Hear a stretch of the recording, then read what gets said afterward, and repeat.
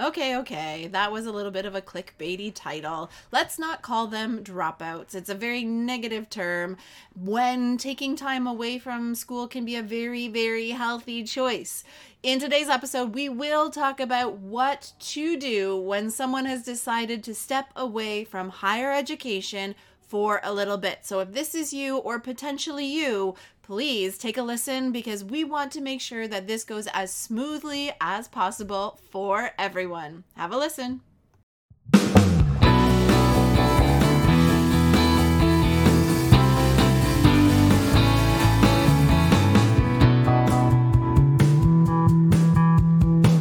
Welcome to the Gap Year Podcast, where we explore the who, what, where, when, and why of gap years.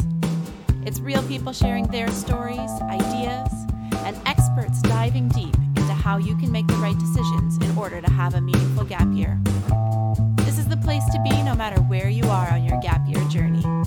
I'm Michelle Dittmer, your resident gap year expert. Let's jump right in.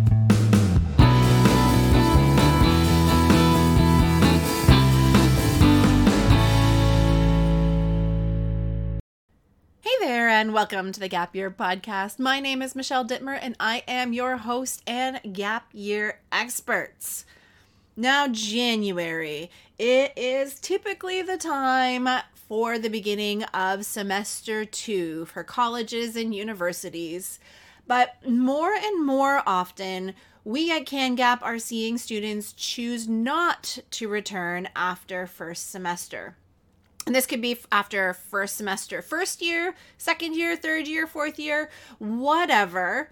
They're choosing not to return. Now, I want you to notice the language that I use there. Notice that I said the word choose not to go back. So in most cases, it is a choice.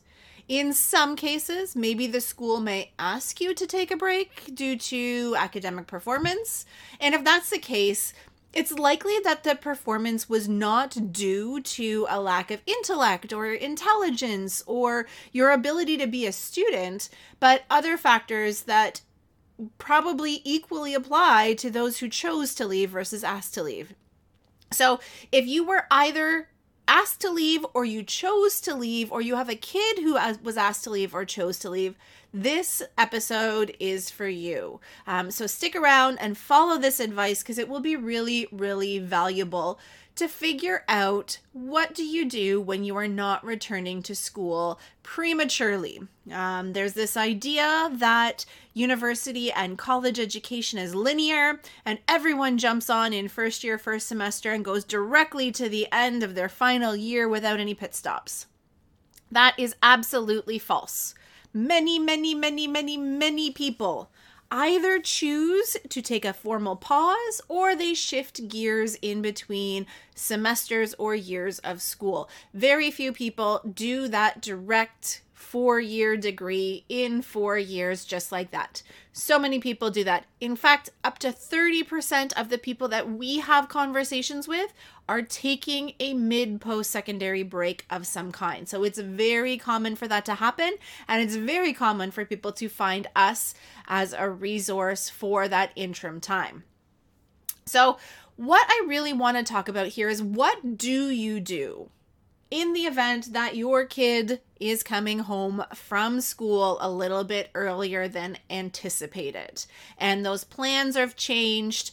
And what are you going to do in this situation? So I'm going to be speaking as if I'm talking to parents, but if you are a student, just please know that this information is equally relevant to you, and maybe you even want to share this episode with your parents to help you in the process of navigating what to do after you've left school.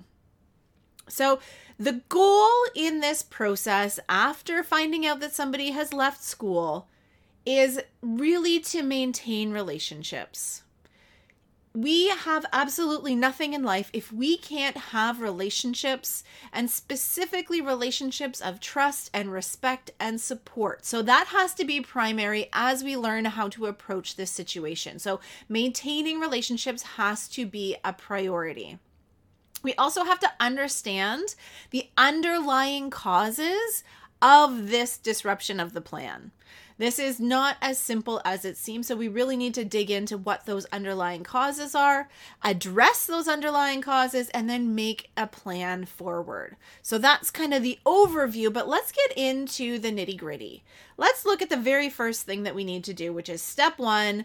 And really, this is all about losing the negative attitude, losing the judgment, because this helps no one. This does not help the situation. This does not help the people involved in this situation. This point of judgment and finger pointing is not helpful for anyone. In your family, you really want a safe place. Family should be trusted, and family should be a place where people get you, they hold you, and they are okay with your imperfections. This is not a place of judgment or accusations or threats. So what's done is done, and you cannot change it. Okay? They have left school, period. Going on the attack, blaming them or a situation, pointing fingers is only going to harm the relationship that you have. So again, we're prioritizing that relationship by dropping that attitude and really focus on figuring out what's going on. Okay, so we got to lose that negative attitude. I'm going to name a couple of triggers or common attacks on the situation and on the person that come often from parents or from family members, but it also comes from self-judgment. So if you're the student having these intrusive thoughts, know that this is something that you're going to have to work on too, because having these thoughts or saying these words is very damaging and hurtful. And as always, as we go through these kind of triggers or these examples, I'm going to provide some alternatives that will be much healthier in conversation. Okay, so that's what I want to talk about. I want to talk about what are some of the common things, because often we don't realize or recognize what some of the things we're saying are actually not productive to the conversation. So one of the things that I often hear parents saying or young people saying to themselves is, you weren't focused. You spent too much time partying or playing video games or being social or working your job. If only you had spent more time studying. You have the wrong priorities. You're always like this. All of these are not productive to the conversation. Okay? Maybe they did need to spend a little bit more time on their academics. But what's done is done. We can't change it, and this will only get backs up. We don't want to blame. We don't want to judge. As parents, you don't know the whole story. You don't know what factors played a part in the decision to leave school. You don't know what's going on for that person in the day-to-day. And students, you need to forgive yourself. What's done is done. And you're going to have a chance to learn from this experience and make changes so that you can move ahead with better confidence and better skills to be able to make a path forward for yourself. So we need to be a little bit more gentle. So instead of placing that blame, instead of pointing fingers or highlighting things that could have gone differently, I want you to stay curious. But that's going to be in step 3. We'll go into it in depth when we get to step 3. But instead of passing judgment, instead of having that negative attitude, we want you to stay curious. The second attack that I often hear, or the second angle that people get triggered by, is this idea of wasting money. You wasted my money. I wasted my parents' or my own money. Money is a huge stressor for everyone because it has like a very clear monetary value. We know how many dollars it is. We know how many hours we work to pay for that. So it's an easy way to measure and an easy thing to use as a weapon because it holds intrinsic value from the way that we use it as society. So I want you to refrain from using money as a weapon in this situation. I'm going to tell you to reframe your idea of money as a renewable resource in this situation. You can always earn more money. Okay, would it be great to have that tuition, that residence money back? Yes. Is that money gone forever? No. You can work, you can earn that money back. It is a renewable resource. Now, on the flip side, I want you to imagine if the young person had stayed in school because they were scared of wasting money. They stayed in school. Maybe they got burnt out, or maybe even worse, which we hear so often in the news, they decided to take their own life because they didn't want to go and waste their parents' money. Is that really worth a few $1,000s? Even in the most financially strapped households, life is not renewable. Mental health can be so destructive, and well-being can't have a price tag on it. So while it hurts in the short term to see that money not go the way that you thought it was, it's okay. So please don't use money as an attack when talking to your young person about leaving school. Now, this one is probably the one that is going to cut the deepest. It's the, I'm so disappointed in you, or that feeling of, I disappointed my parents. This can come in a lot of forms. You can do better than this. I expected more from you. Your brother and sister didn't have any of these challenges. All of these judgments are very hurtful. And they often come from a place of personal shame and embarrassment. Having a kid who has, like, quote unquote failed at something appears to reflect negatively on your parenting. Or you might feel as the student that you've brought shame upon your family. What will people think of us? What will people think of me? What's going to happen when we go to church or the synagogue or the mosque or to our baseball game with our friends when they have to tell people that I am no longer in school? Okay, that sense of disappointment is so hurtful. At the core, all kids, all children of people want to make their parents proud. So saying that they disappointed you is one of the deepest cuts you can make. And it can be one of the deepest holes to dig out of for your relationship. Now, if it slips out in any of its forms, please try and correct it as soon as possible.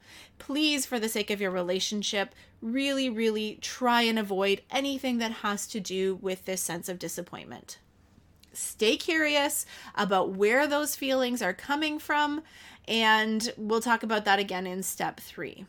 Okay, so step 1 is lose the attitude, lose the negativity, lose the judgment, and just make sure that you have a supportive environment for the whole family to process what went on and to be a place of safety for everyone. Now, step 2 is to take an intentional step away from analyzing, talking about it, and making a plan forward. Really, you need a month, at least 2 months, great. This is a very, very intense experience and a very intense time for everyone. This is a fresh wound. This is fresh trauma. Emotions are high. All of this comes together in a perfect storm where you can start confusing facts and feelings and assumptions. So everyone needs to just take some time to breathe, some time to gain perspective, some time to calm down. Make sure you are taking that pause to breathe. So just make sure you are giving space for everyone to be able to approach step 3's conversations in a really good headspace. So we don't want to go in when the iron is hot, when emotions are high. We need time to cool off, to process before we can approach this conversation very, very constructively. Okay. Once you've given it that cool off time, maybe about a month, maybe a couple weeks, whatever works for your family, you're going to have to be the ones that are going to judge what that looks like. Step 3 is to stay curious. So you got the news, not going back to school. You had your initial feelings, reactions, trauma that happened, and you've taken some time to breathe. Now it's time to look back at what actually happened. What actually led up to the decision to not go back to school? Now, again, I want you to go back to step 1 and resist coming from a place of judgment, assumption, or even a place of emotion. If you or your young person, if anybody in this situation feels judged or feel there is a threat of judgment that exists, walls are going to go up. People are going to shut down. You're not going to have a very open dialogue. You're going to get a lot of, I don't know, whatever, maybe, I don't know, just completely shut down. These conversations need to happen in a safe space where there are no consequences for what is discovered. And setting those ground rules right out of the gate is going to help you to have that conversation, and you need to stand by it. You need to stand by the fact that there will be no consequences for what is discovered. And I say that because the consequence or the punishment for leaving school, it's already happened. There is already enough embarrassment, guilt, regret that young person feels. You do not need to give anything else as a punishment or as a consequence for leaving school. Nothing you can say or do is going to make it any more stronger of a lesson for that young person. The only thing it will do is damage your relationship as a family. Now, I'm going to say this, before you start diving into the analysis and dissecting what went on and figuring out what the plan is, I want you to celebrate that there was enough safety in your relationship and that the young person had enough self-awareness for this action to have been taken.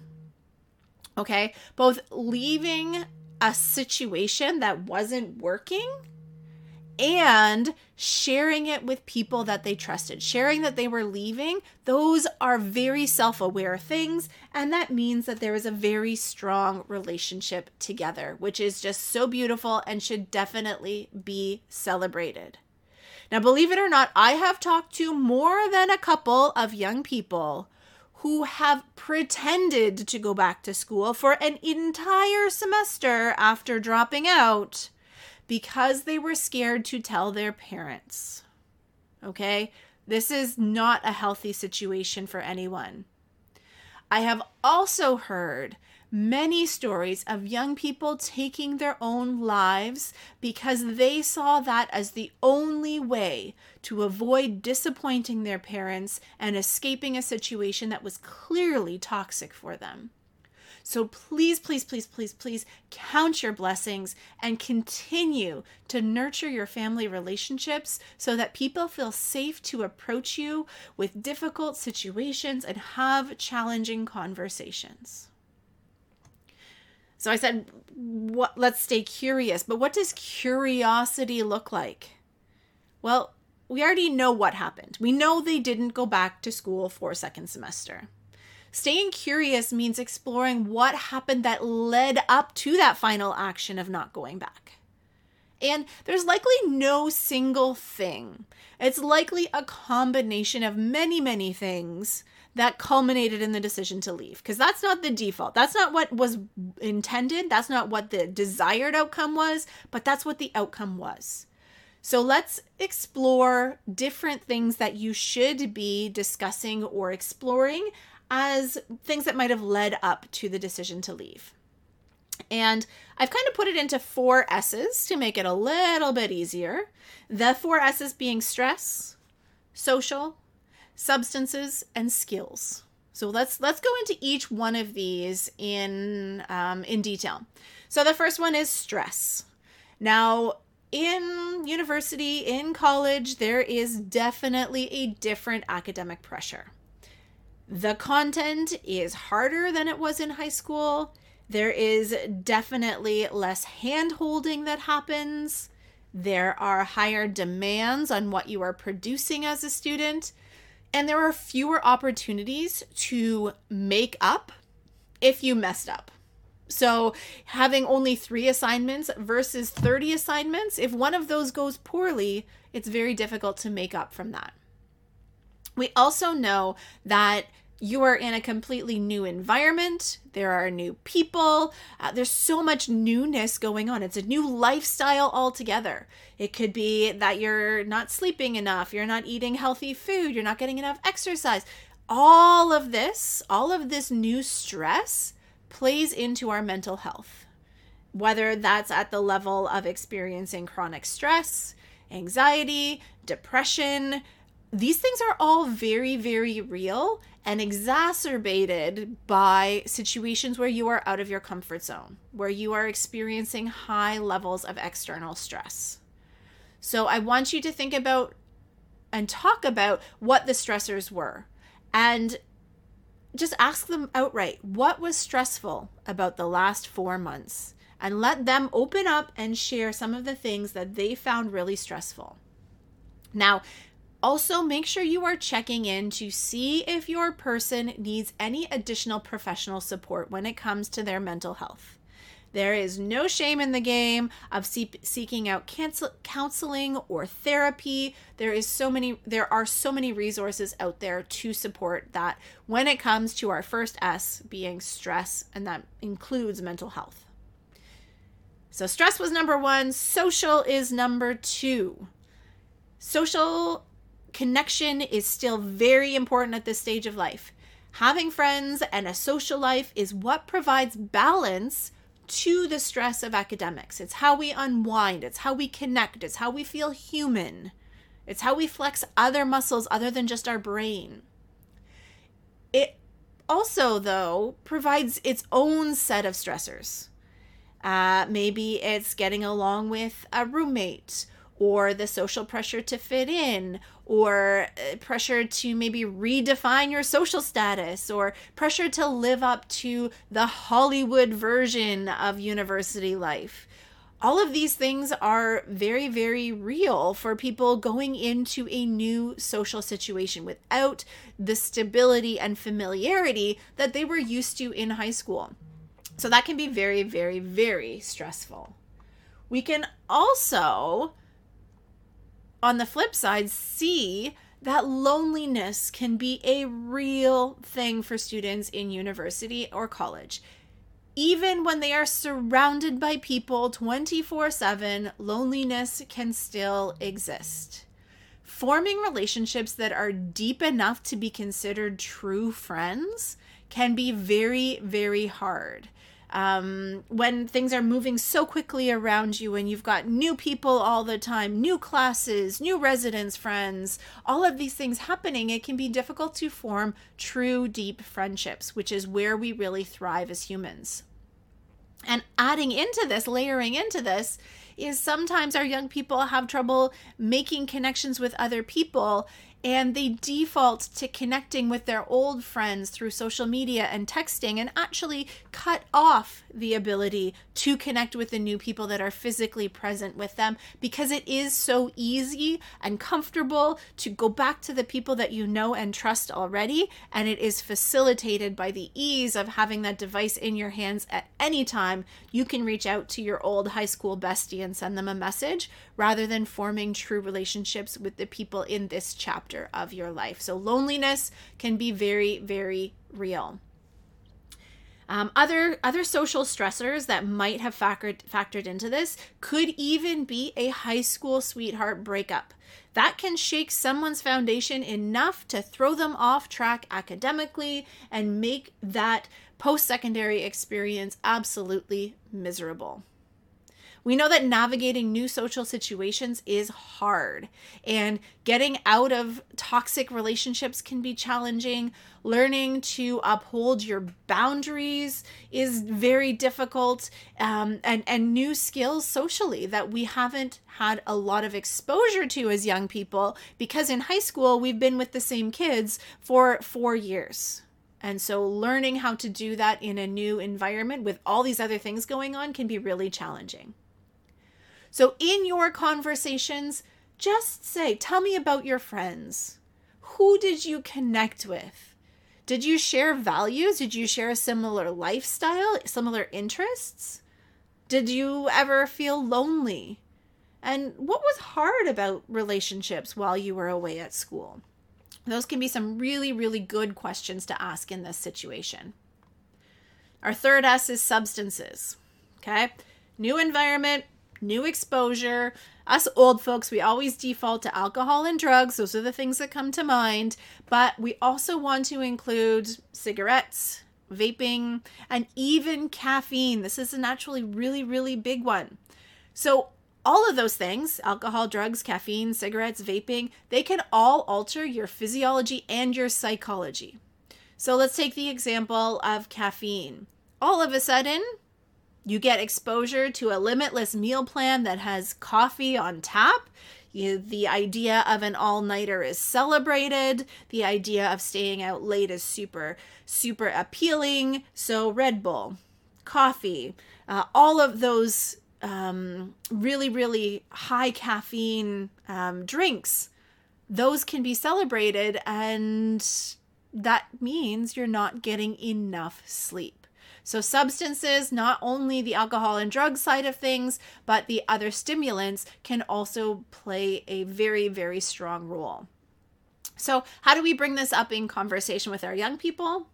We can always just ask them, did you try anything new while you were at university? Or did you feel pressure to experiment with drugs or alcohol, cigarettes, vaping, whatever it might be? And especially in this area where there is so much judgment, I want you to re-emphasize how this is a safe space, and there will not be consequences for what is disclosed in this conversation. Learning that your young person has dabbled in marijuana is very helpful for you to understand how that substance might have impacted their experience, rather than them hiding that from you and the mystery remaining as to what led them down the path of having to leave school. It can be really helpful in situations like this to create an environment of safety if you can provide an example of a time when you had a substance. I remember when I was in university, I was at a party and there was the opportunity to smoke a joint. And so I tried it. Tell those stories. I tried it and I loved it, or I hated it, or it made me sick, or whatever it was. Telling those stories, letting them know that you understand that this is a time when lots of people experiment with lots of different things. So creating that safe space around substance use is very, very important. The last S I want to touch on here is skills. When you go away to school, you are practicing so many skills that you haven't before. So you're new to managing your own time and schedule. You're new to all sorts of new responsibilities like laundry, your eating schedule, and the choices of nutrition that you're making. You're in charge of your sleeping schedule. You're in charge of whether or not you do your assignments. Managing all of this is a big deal. We're taking a big leap here, and we're throwing on top all of the other stressors. So this can be an area where there are some gaps, and that can significantly contribute to their success or their sense of success in making a transition out of high school into post-secondary. So you could ask questions like, what did you find difficult about the day-to-day life at school? Or what part of adulting could have gone better? Or what do you wish you would have known how to do before going to school? And so all these questions come from that place of curiosity where we are helping to unpack and maybe discover some of the factors that led to that unsuccessful attempt at post-secondary. Okay, so as a recap, those 4 S's are stress, social, substances, and skills. Now we're on to step 4. Step 4 is to make a plan forward. So you're going to take what you learned in step 3 of being curious and asking these questions and look to make a plan forward. Now, you're going to have to consider a ton of different factors when you're putting this plan together. First of all, you need to figure out, do they want to return to school or not? Okay, no judgment one way or the other. Return to school or not. If they are going to return to school, is it going to be the same school, same program? Same school, different program? Different school? Maybe they need a different style of school or training. Maybe they would benefit more from a hands-on program or a virtual program or reduced course load as a part-time student. Maybe they need mentorship, or maybe they need a smaller school with smaller class sizes. Maybe they would benefit from living at home. So think about all these factors in that plan forward. I also want you to look at timelines. So if you're returning to school, are you aiming for the following September? Or do you need more time than that? Maybe if your young person decides that they don't want to return to school and they're going to enter the workforce, when would they feel ready to start looking for a job? What does that look like? All these timelines need to account for the healing that needs to take place from that very traumatic experience. So jumping into anything right away is not going to go well. So find a way to get closure and process what happened. Build up the confidence to be able to try again or try a different path using all of the learnings from that first attempt. Until you are ready to formally start again, you're going to need to figure out what you can do with your gap time. And here's the transition to gap years. Gap years come in all shapes and sizes. A gap semester is very, very common. It is very common for people to leave school and take a mid-post-secondary gap year or gap semester. Okay, like I said before, about 30% of the people that reach out to us are taking a mid-post-secondary break. Now, what do you do with that time will depend on what you want to get out of it. If you just need to take care of your mental health, that's one thing. If you're looking at discovering what your next plan of action should be, you went to school and you actually hated psychology, well, what is the other things that you might want to study or might want to pursue as a career? So spending some time exploring different options. Maybe it is just a matter of discovering more about yourself, and maybe you need more of an adventure to develop that independence. Whatever the goal of your gap semester is, that's what's going to dictate what activities you should do before you formally start whatever the next chapter is, whether that's heading into the workforce or re-engaging in post-secondary education. Now, I'm not going to put in this episode how to plan that gap time because we've got lots of other resources on our website, in our podcast on how to plan a gap year. So make sure you are tapping into that for this in-between time or this gap semester, because there is so much value that can come away from having this time. So there you have it. Overall, what I really want you to walk away from this episode knowing is that whatever happened, it is not the end of the world. It is only a small step in your lifelong journey. I want you to remember that your relationship with your family is more important than money, more important than time spent. Your health and their health is worth more than money or time spent. I want you to celebrate that this decision was made. Proceeding down a path that is not the right fit, that is traumatic or toxic or not the right time for you to be pursuing is not the right decision. Leaving those situations is the right decision. So celebrate that. And then I want you to take steps forward in a new direction, given the new things that you know about your kid and the world that they operate in.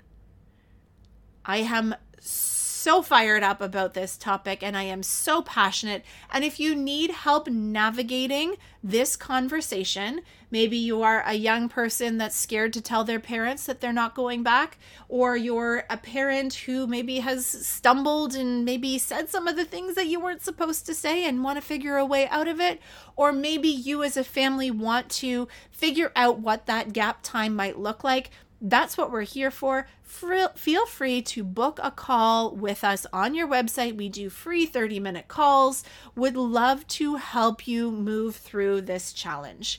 I'm so excited for you and what is to come. And I am so proud of you for navigating a situation you did not anticipate and something that is going to make you stronger and put you one step closer to the path that you are supposed to be on. So my friends, until next time, keep on adventuring.